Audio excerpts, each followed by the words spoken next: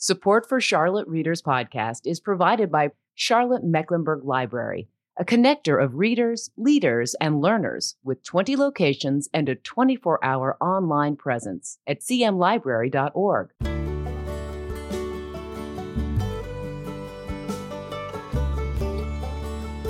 Welcome to Charlotte Readers Podcast, where authors give voice to the written words.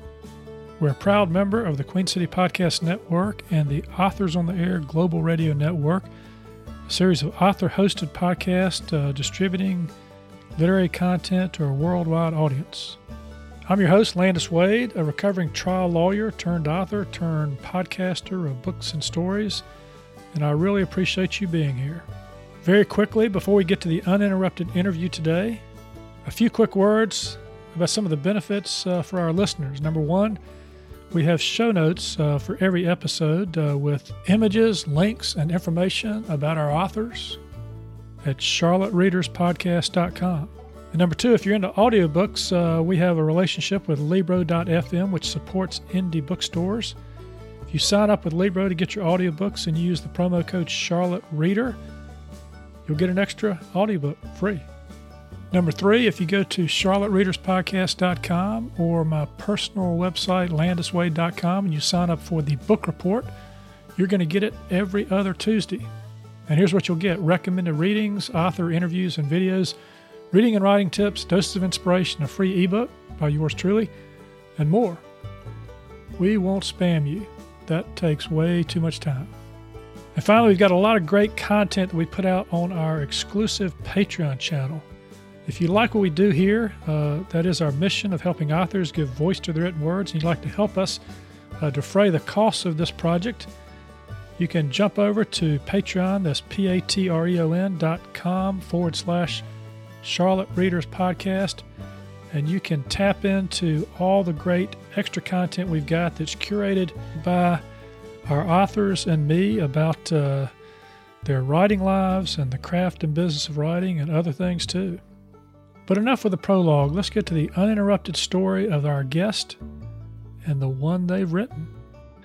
In today's episode, we visit with Kristen Rademacher, author of From the Lake House, A Mother's Odyssey of Loss and Love. It's a memoir of resilience and hope in the face of a devastating loss. This achingly honest memoir explores issues of grief and identity as a woman gives up her dream of motherhood and leaving an old life behind to forge something new. Poignant and perceptive, From the Lake House explores the echoes of rash decisions and ill-fated relationships, the barren and disorienting days an aching mother faces without her baby, and the mysterious healing that can take root while rebuilding a life gutted by loss. Kirk has called the book a poignant and painful remembrance with comforting messages for the grieving. Carol Henderson, author of Losing Malcolm, A Mother's Journey Through Loss and Farther Along, says, in this beautifully written and poignant memoir, we learn that though people and dreams die, relationships don't. If we're attuned, the dead can transform our lives, offering enduring love and guidance and hope. Kristen, welcome to the show. Thanks for having me. It's great to be here. Yeah, and congratulations. I want to say publishing the book, but also finishing the book. Yes. Because, I agree. Because that sometimes is the hardest part, right? Yes. Where is home now for you, and does it feel like home, and why? Home is Chapel Hill, North Carolina, and this is where my book starts off. As I left Boston to come to Chapel Hill, North Carolina. I would say that the first few years, it did not feel like home. The first few years were very challenging for me, but it definitely feels like home now. I've been here for 18 years, and it's just a beautiful place to live. There are trails everywhere. There's just lots of outdoor space. I work at the university, and I like university town and all that has to offer. So it did not initially feel like home. It felt like I had gone down the rabbit hole, but I came out and now it is my home. I feel very rooted here.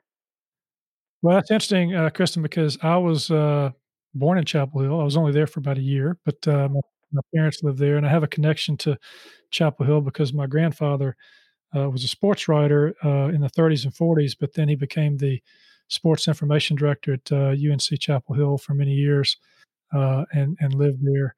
So I love Chapel Hill. I love particularly the fall time period when the leaves are falling.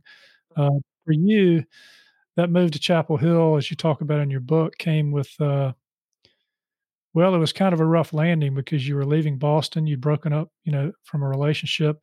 Tell us how that. Tell us a little bit about that landing. hmm Mhm. Yeah, I like to think of it as a crash landing, and as crashes sometimes can look, there's like the initial explosion, and then there's a series of tumbles and explosions that continue on for a while. So that's sort of what it felt like for me for the first um, couple of years. But as I say in the book, I had a very painful breakup with someone who I just adored, wanted to marry him, the whole thing. He was the one for me. And it was a shocking and painful breakup. And at that time, I had no capacity to manage the flood of emotions I had around that. And so I came to Chapel Hill in the middle of my grieving to visit my older brother, who happened to live here and still does. And in that visit, I met this other person who was going through a divorce. And it was just, a match. Not the best match, but sometimes two desperate people find all kinds of things to cling on to in each other, and we did. And then I ended up leaving my job and moved down here. It was very impulsive, and I don't have an impulsive bone in my body, but I evidently did in that time in my life. So, Kristen, one of the things about this book as I'm reading it is, there's a lot of honesty in here, and several of your reviewers talk about that. One that I didn't mention, Janelle Atlas, writer and editor of They Were Stillborn, Personal Stories About Stillbirth, talks about it being an achingly honest memoir.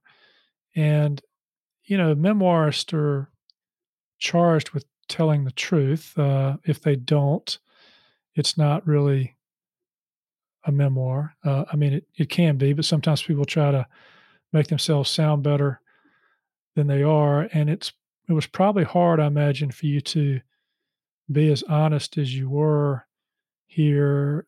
It's one thing to write about it for yourself, as you did, journaling, as you talk about in the book, but then to get to that point where you're going to put it out in the world. Um, what were your thoughts and concerns about that, about the brutal honesty and putting this story out there? Oh, it was hard. The months leading up to the release of the book were really hard. And I would say two things. As I started writing the book, I was working very, very closely with a very intimate writing group. And this group was really the first time that I had shared the sort of the full Monty of what my story was. I hadn't even shared all of it with my closer friends and with my family. So, and I remember at the time, every week when I would bring like a new piece of the story, I was always prepared for what I thought would be like judgment or something bad from this group. That never happened. So that was really instructive to me. But then, as I published the book and was waiting for it to launch, all those feelings came right back to the surface. And I think part of my grief process was just feeling a lot of shame that I had somehow messed up my life, that I had made a series of bad decisions, and then I had some bad luck, obviously, with the death of my baby. But I just felt that in my warped perception, everyone else's life was going along on track beautifully, and mine was way over there, just kind of a mess. So I felt really ashamed about that. So as I was waiting for my book to launch, I thought, here comes the judgment. I slipped by the first years when I was writing with my group, but now that it's going to be in the public, I'm going to get what I've been trying to not get. And of course it didn't happen. Yeah. It's just this constant lesson I'm learning that life is hard, life is messy. We all have periods of kind of disorder, and I think the gift is, what do we do with it that we can bring out into the world? And that's what I kept coming back to as I was kind of like hiding under my covers this summer, thinking, what have I done? I've let the horses out of the barn and I can't get them back in. Yeah. Well, and it's beautifully written too. I found myself at different times just asking myself, how did you get through it? You lost your daughter so close to her birth. You found out, within days before you gave birth that she had died, and you had to go through the process of not only delivering as a normal delivery, but then naming your daughter. And I'm just wondering, how did you get through that part of the process? I don't even know. I think looking back at it, I wonder if this is true for other people who've had sort of a traumatic loss, that something just takes over. Some part of your brain goes numb and some other part rises to the surface and just gets you, puts one foot in front of the other. And I really vacillated between having moments of just intense upsetness, and then it would just shut down and I would just kind of go zombie. And my guess is that that's a pretty typical experience for people who've had something, the rug pulled out from under them. Mm. So I don't have any more of a astute answer than that, because I really don't know. And sometimes people have said to me, you're so strong. How did you do it? And I think the answer is, you don't really have a choice. You don't have a choice. You have to get out of your bed and do the things that you need to do to keep your body going and your life going. So, Yeah, and I read your acknowledgments as well, and you do, even though you had this sort of tumultuous relationship with the father of the daughter you lost, you acknowledge him in the book, in the acknowledgments, because of the part he played there. You're no longer, with him, but you also acknowledge family as being sort of an anchor for you, or helping you steer the rudder. How important was your family, not only through that first part of the process, but through everything that followed? I'm so glad you brought that up, because yes, how did I get through it? In one way, I don't know. In another way, there were people supporting me, and my family was a huge one. And as luck would have it, I happened to live at that time across the street from my brother. And so my brother and sister-in-law and nephew, we were back and forth between each other's houses a lot. And it just would provide moments of normalcy. Let's play some cards and just watch some TV. Here's some food. My mother did not live here at the time. She does now, but she was enormously helpful, has always been for me. But she was the one person I could really call, and, didn't have to talk much, but she knew what I was feeling.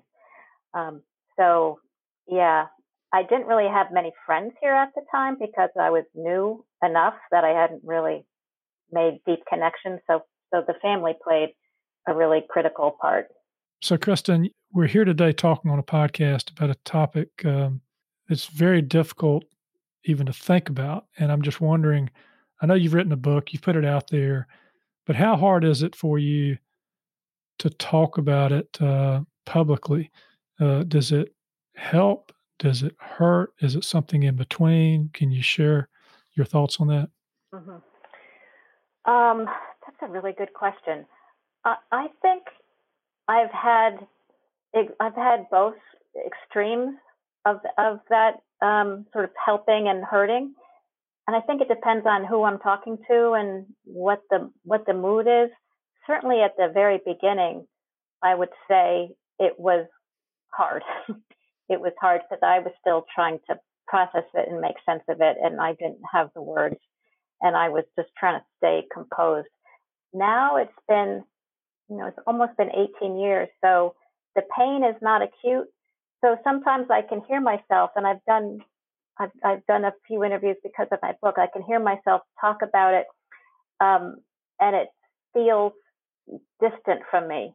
And then other times I'm talking about it and I can hear my voice crack. And so I think there's a little bit of a mystery to what happens in my emotional life, and probably in all people's emotional life. It's a loss is a loss, and it's always going to live inside of me.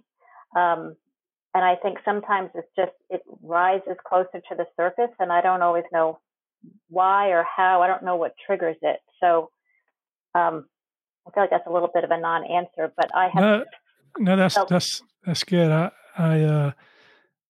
You said 18 years, so does that mean she would be coming up on her 18th birthday? Yes, in January. I know you've marked the birthdays over the years. What are you thinking about when you think about marking your 18th birthday? Well, it's certainly a landmark birthday. No, that's not true. It's 16. I've been here 18 years. She would turn 16 on her next birthday. But that's another kind of landmark birthday. Every birthday feels significant to me. I mark it in, I have a routine that I do, or a ritual that I do. And part of what always strikes me is how much time has gone by. And I try to conjure up an image of what this year will be. What would a 16-year-old girl look like and be doing, and what would our relationship be like? And sometimes that kind of imagining brings me comfort, and sometimes it doesn't. It just feels like, boy, we both missed out.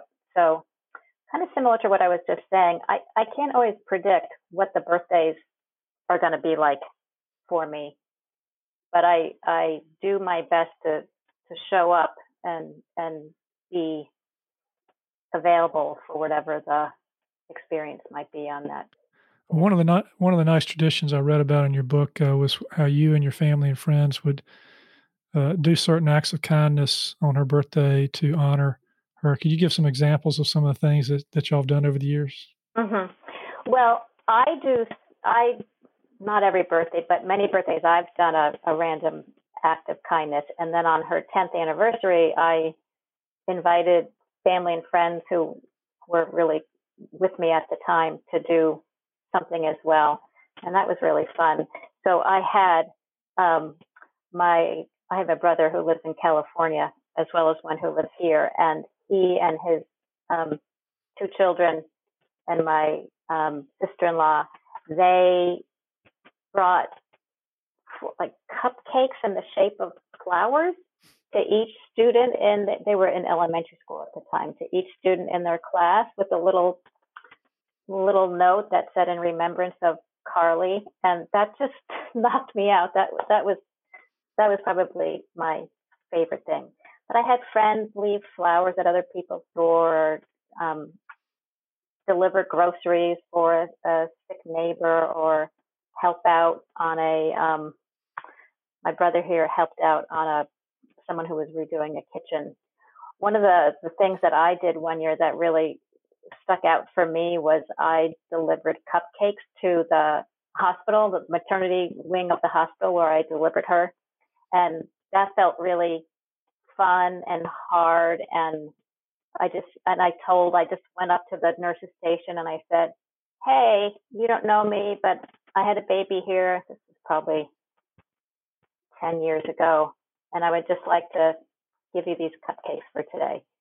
And I remember the nurse at the station was like, "Oh my God." I said, "No, I'm fine. I'm good. It's okay." And I got back into my car and I was like, "Oh, you did it." That's great. That's great. Well, let's do this. We do this on the podcast.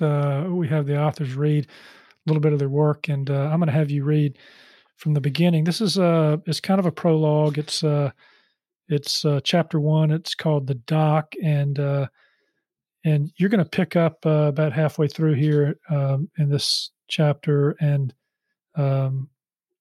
it's kind of self-explanatory. So if you want to just pick it up and read it, we'll talk about it. The frame used to sit on the windowsill beside a pink bowl where I kept 2 Polaroids, our hospital bracelets, the ultrasound photo, and several seashells I'd fervently gathered for her on a Florida beach after the goodbye. The bowl lay carefully wrapped in the bag, along with a floral hat box stuffed with condolence cards, 1 small diaper, and my plum-colored journal filled with letters to her and reflections on how to keep living. No way would Mover's hands touch the homage to my daughter. I was carrying it myself. I should get out of here, I said aloud. The Movers will wonder where I am. Facing the bank of windows, my eyes followed the gently rolling lawn, past the weeping willow and the dogwood, past the patches of azaleas and hydrangeas, down to the water. I'd been renting this simple basement apartment of a beautiful home that sat on the shoreline of a small lake. It was here where I discovered that the outdoors held magic, that bird songs could uplift, and that amber and golden leaves swirling in circles on a windswept fall morning could astonish with their sun-dappled dance. It was here where I no longer dreaded the swoop of emptiness descending like a fast-moving fog, my breath suddenly shallow, chest tight, body wanting to curl up like a potato bug. I learned to yield to sorrow and retreat to my easy chair, or the patio next to the rose bushes, or the dock where ripples of water weaved through my toes. Part of me longed to extend the lease on the apartment because it was here where I'd stop spinning. Finally, enfolded in the peaceful solitude of the lake house, I had looked inside myself, cultivated roots, and begun to heal. Are you ready, Max? My voice echoed through the empty rooms. My gray tuxedo cat eyed me from behind the toilet where he'd spent the day. He was still adjusting to life without his beloved brother, whom I'd recently buried out back near the gardenias. It's okay, little boy. I rubbed the white patch beneath his chin. You'll like the new house. As I turned to leave, I caught my reflection in the mirror. And you'll like it too. My cheeks were flushed, and shadows under my eyes showed fatigue from a late night of packing. I was 43 years old and moving into the first place I'd ever bought, a freshly renovated townhouse with a brand new kitchen and bathrooms and a secluded stone patio lined with crepe myrtle. A home all my own. I scooped Max into my arms and tucked his head into the crook of my neck. He refused to purr, refused to look at me. I'm sorry for another move, I whispered into his downy ear, but this will be it for a while. Promise. Should he believe me after the cascade of changes and losses? Impulsively relocating to Chapel Hill had not unfolded as I'd expected. Then again, what had I expected? With little forethought, had I really hoped to flee Boston and my broken heart and slide like warm butter into a new and improved romance, an upgraded life in the South? Had I been naive, desperate, unlucky, perhaps all three? I stood at the dock one last time before placing Max and the canvas bags in my aged Jetta. The air was warm for mid-March, and sunlight skipped along the lake's surface. A lone woman in a kayak glided by, stroke slow and steady, her red hat a burst of color against the still, pewter water. I watched until she disappeared. A mere 2 years earlier, on a chilly January afternoon, I had moved by myself into this apartment after my life as I had known it had all but disappeared. Like a busted-up jigsaw puzzle, pieces of it had been scattered about, a few gone missing, and somehow I had to make myself whole again. All right, Kristen, that is sort of the opening of the book. It's at a point in time where a lot of things have happened in your life.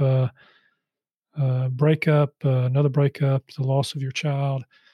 You went to this lake house. Someone moved out of town. You rented it for a couple of years. You stayed there, and it kind of leads me to the front cover of your book. I like to talk to authors about their books, book covers. There's a picture here on the cover. It's an Adirondack chair. No one's sitting in it, but there's a very still lake. You can see little, foothills beyond. And your website does the same thing. You've got a beautiful picture on your website of a long dock and a lake. Talk about that location, that place, and how it helped you heal. That location is probably a mile or two from where I live now. It is, Chapel Hill has got this sort of secret lake in the middle of its town, and you would never know it was there. And I found it because I used to tutor a young girl who lived there and then got reconnected to the family when I was looking for a new place to live after losing the baby and needing to start over. And I remember as a tutor looking out their big dining room windows where I used to work with this girl, and there was this beautiful lake and these trees. And I thought, boy, they've got such a beautiful place to live. How great. Little did I know I would be living there 2 years later, and the beauty of that environment was so important to me. It was one of the things that I can point to that I think really helped with my grieving process, besides family, besides writing, was just the peacefulness, the quiet of the lake. It's kind of like an ever-changing tableau. Sometimes the lake would be moving in one direction, sometimes in another direction. And I just learned to feel peaceful in that environment and could sit outside. And they had a dock, just like on my book cover, with a bench. And I could just sit out there and do nothing, which was not something that was not a familiar activity for me to sit and do nothing. And sadly, I'm sort of back in that place where I'm like, I wish I did more of that.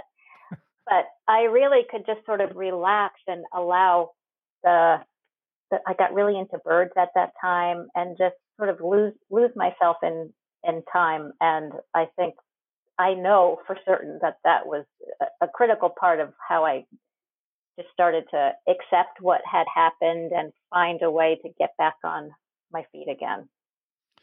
Yeah, nature's a wonderful way to cope with lots of different things. I do it in a trout stream. Oh, yeah. Yeah, do that. Talk about the title, From the Lake House. From the Lake House what? From the Lake House. This was a title that my book group and my writing group and I, really, we collaborated together on it. And because the book opened, what I just read was the scene where I'm moving out of the lake house, and then we go backwards a few years to see how I crash landed from Boston to Chapel Hill, and then at the end of the book, I am moving into the lake house by myself. It felt like a title that would sort of capture the time frame that I was talking about. I started at the lake house and I ended at the lake house. How did I do it over again? I don't know if I would pick that title, obviously, because not obviously. I've thought about it some more, and I wonder if it's confusing to some people. Well, I'll just offer my thought. I sort of see it as a way forward. From the lake house, and now my life is moving forward. Thank you. Yeah. I wish you'd been part of my writing group. Yeah. Well, I mean, in the last lines there, you talked about this jigsaw puzzle that had been scattered about, and you went to this place to find, the missing pieces to try to make yourself whole again. And it was a place that you felt comfortable in. And from there, now you've built your life and continued to celebrate your daughter. Yeah, I did. I really felt like it was a place to sort of refertilize myself, reconnoiter before I go back out into the world and try to make friends and get more involved and all those things that I did. But it was this sort of resting spot for me to be able to then go back out. Yeah, you said there was a quote on page 76 that drew me in. It said, "I would replay the hour I spent with my baby and the weeks and months that followed In my initial days home, I was grateful to have held her and seen her face, but I ached with regret that I'd never unwrapped her blanket, never saw her hands, toes, belly. Um, that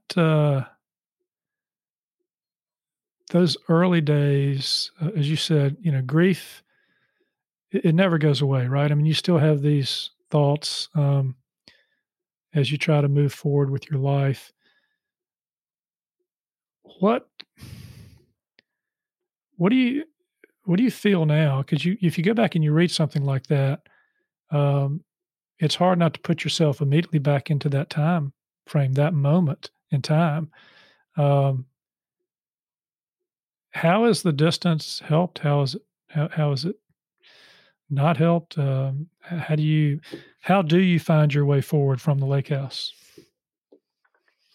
Interesting. As you just read that quote to me, I felt myself going back there. And this all in nanoseconds. I thought, okay, don't do that now. You're talking to someone, so keep yourself together. I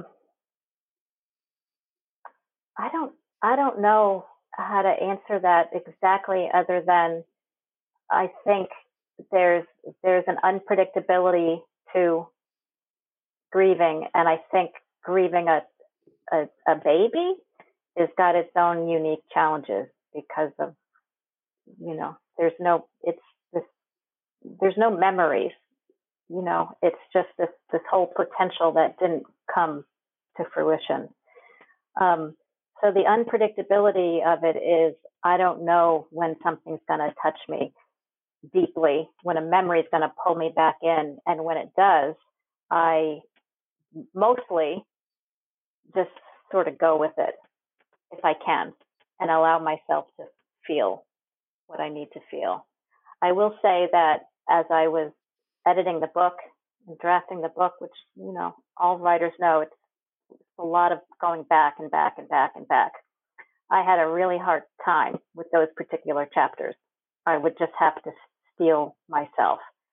And part of me later thought, maybe I was too honest there. Maybe I should have left out some of those details, because maybe it's too much for other people. And I'm putting myself through this over and over again. But, I think it's a story. And unfortunately, a lot of people are familiar with this experience. So I think there's some value to being honest in that regard, even if it does cause some pain. I agree. And you talk in the book about how you connected with other mothers who had gone through similar circumstances, one in particular in California, and how y'all still write to each other, on the day of your children's, what would have been their birthday. And you talk a little bit about how this book is really for anyone who's suffered some type of loss, because it deals with this idea of resilience. And you use the word hope, and I'm curious, where do you see the hope in this story? Mm-hmm.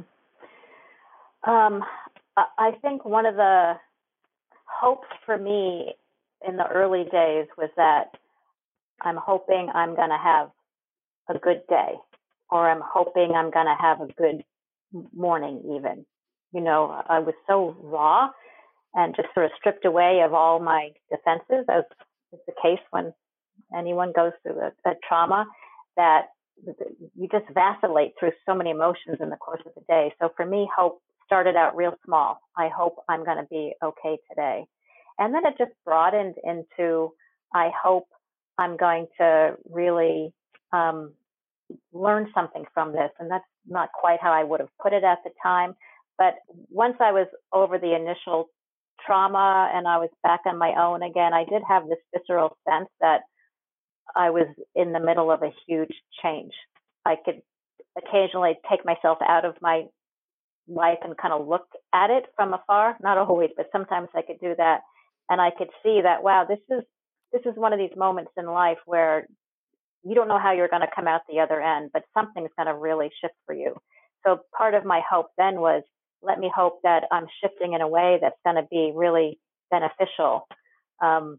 I also had hoped, and I think I succeeded, that I wasn't going to be, I didn't want this to define me in a negative way. I didn't want to be bitter. I didn't want to be, an angry person who's felt cheated out of, I'd really wanted to be a mother. And I didn't have any more children. So I hoped to find a way to embrace a new identity for myself without feeling jealous of other people or envious or just self-pity. So I had a few different layers of hope that I cycled through. Well, that's good. Well, in the few minutes we have left, I just want to hit the writing life a second. You are an educator. You've got a master's in education and professional coaching certification. Your career spans 30 years. You were in the classroom as a teacher for 13 years before you made the leap to higher education as an academic coach and an ADHD specialist, University of North Carolina, Chapel Hill. And now you got this book. And I'm just wondering, a little bit about the difference between the kind of things you do in your day job and what it took to write this book. Totally different. Total compartmentalizing. Yeah. So I wrote this book completely on the side. No one in my professional life knew I was doing this. And in fact, I surprised the majority of them this summer when I'm like, hey, guess what? I have a book. They're like, when did you write a book? On the weekends. Yeah. And that process was a long process for you because it I guess you could say that the book actually started long before you thought you were going to write a book, right? Right. Yeah. It started by journaling. And journaling was a way to just get my thoughts out and make sense of them. And I'd always been a journaler, but after my baby died, I really just, it became this imperative that I start writing. And then I got connected to Carol Henderson, who's a local author here in Chapel Hill, who had written a memoir about when she had lost her baby long before I did. And I had read that book and I didn't know that she was local. And suddenly I got connected to her. And really through her support and through the support of this writing group and through my volumes of journals that I could just kind of mine through for details, I thought I could probably write a memoir, and my private introverted self thought, well, you'll write it, but you're certainly not going to publish it. That's insane. Well, now that you've done it, now that you've gotten beyond the trepidation of putting it out there, how do you feel about it, and what do you hope readers get from it? I feel really, I feel proud about it. I think it's, what I want people to get out of it is, again, a sense of hope.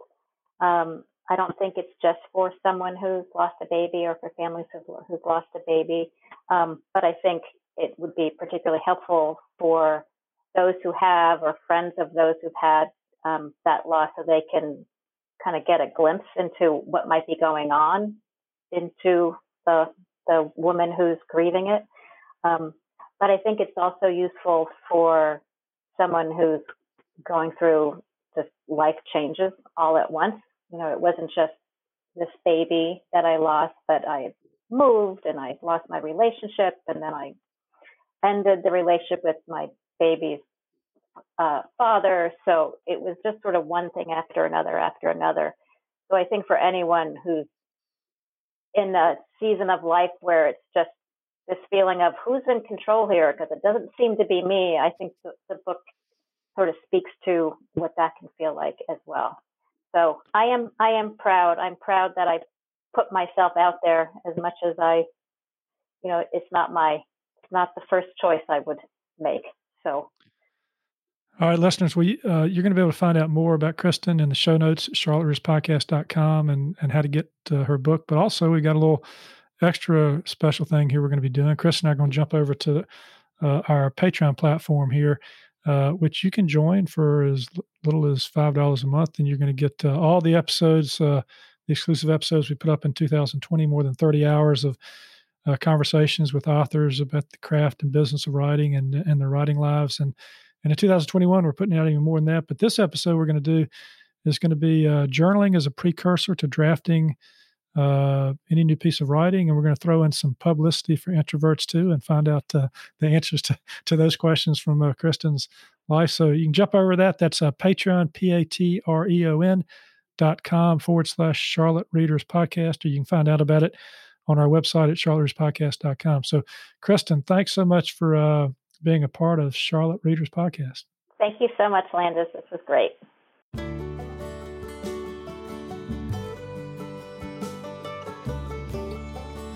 Well, that's it for today. Another fine author giving voice to the written words. You can subscribe to this podcast for free at Apple Podcast, Stitcher, Spotify, iHeartRadio, and most any podcast platform you like to listen to your podcast on.